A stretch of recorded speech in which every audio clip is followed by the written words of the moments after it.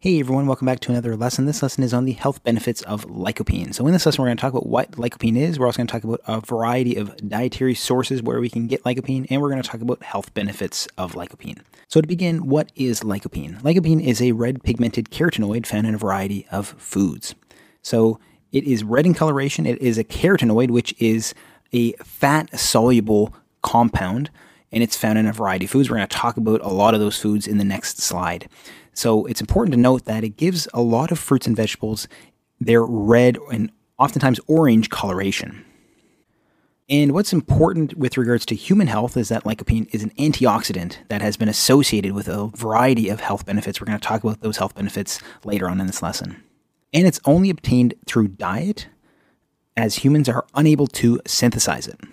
As I mentioned before, it is a fat-soluble compound, which means that its bioavailability is affected by what other foods are consumed along with it. So if you consume it with fat, it increases bioavailability. So if you eat foods with lycopene in it, you want to eat it with some kind of fat or some kind of oil, as this helps you absorb the lycopene, as it will release bile from your gallbladder, which helps absorb fat. Another important note to make here with regards to lycopene bioavailability is that the bioavailability of lycopene is oftentimes affected by the processing of the food in which it comes from. So if, for instance, tomatoes, and we'll talk about in the next slide that tomatoes are a great source of lycopene. The example here is that with tomatoes, it's important to process the tomatoes. In fact, processing the tomatoes into a paste allows access to the lycopene within the tomatoes. So it improves the bioavailability. It improves the ability to absorb that lycopene. So processing or through cooking of foods with lycopene in it allows access to that lycopene in order to aid in absorption.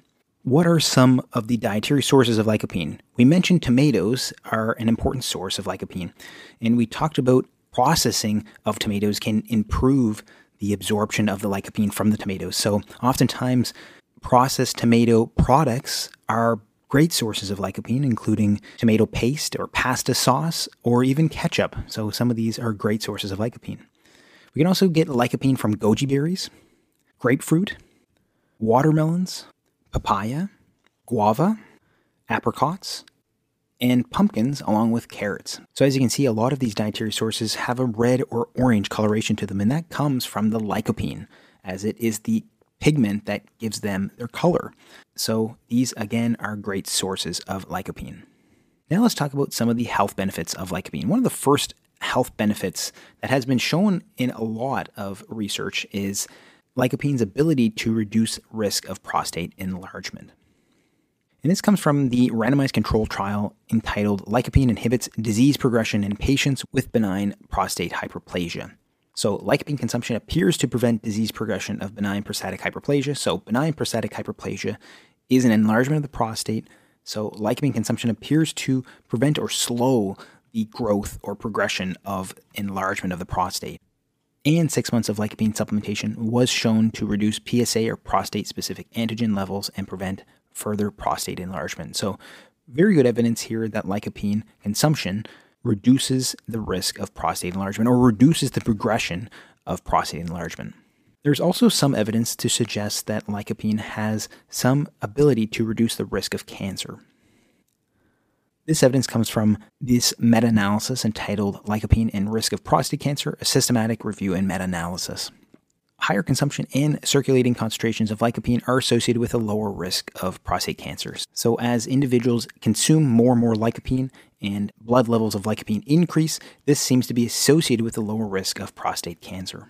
And there's also been some evidence to suggest that lycopene may reduce risk of lung cancer, although some evidence suggests that there's no change at all. And this comes from the article entitled An Update on the Health Effects of Tomato Lycopene. So it seems to possibly reduce the risk of cancer. And as we've mentioned before, it seems to play a role in preventing or slowing down enlargement of a prostate. So now let's talk about cardiovascular health implications from lycopene. And these come from the article entitled Lycopene as a Natural Antioxidant Used to Prevent Human Health Disorders. And a lot of following health benefits we're going to talk about come from this article as well. So lycopene may have cardioprotective effects. It's been shown that lycopene consumption appears to reduce the risk of atherosclerosis, by its ability to reduce cholesterol oxidation. So cholesterol oxidation is one of the first steps in causing atherosclerosis. Some other effects that have been noted include the following. Lycopene consumption appears to lower blood pressure. There has been evidence in mice models to show reduction in myocardial damage from a myocardial infarction or heart attack. So again, a lot of this evidence is preliminary at this point. It's been shown in animal models, but it is also very encouraging to see that lycopene may have some other health benefits as well. Now let's talk about even more health benefits. And again, a lot of these are going to be found in animal models. Some of them include anti-diabetic effects, anti-inflammatory effects, hepatoprotective effects, so protecting the liver from damage. So some models have shown that lycopene supplementation in animal models that have been exposed to high levels of Tylenol protect the liver from damage caused by Tylenol. So some preliminary evidence here. Neuroprotective effects. It has been noted that lycopene consumption may aid in preventing or reducing age-related cognitive decline and memory loss, and even neuronal damage and injury. And then there's also some evidence to suggest that lycopene consumption promotes bone health as well. So again, a lot of these health benefits are preliminary. They've been shown in animal models, and we'll have to wait to see if some of this evidence is further extrapolated in humans. So I hope you found this lesson helpful. If you did, please give it a thumbs up and consider subscribing to the channel. And as always, thanks so much for watching, and I hope to see you next time.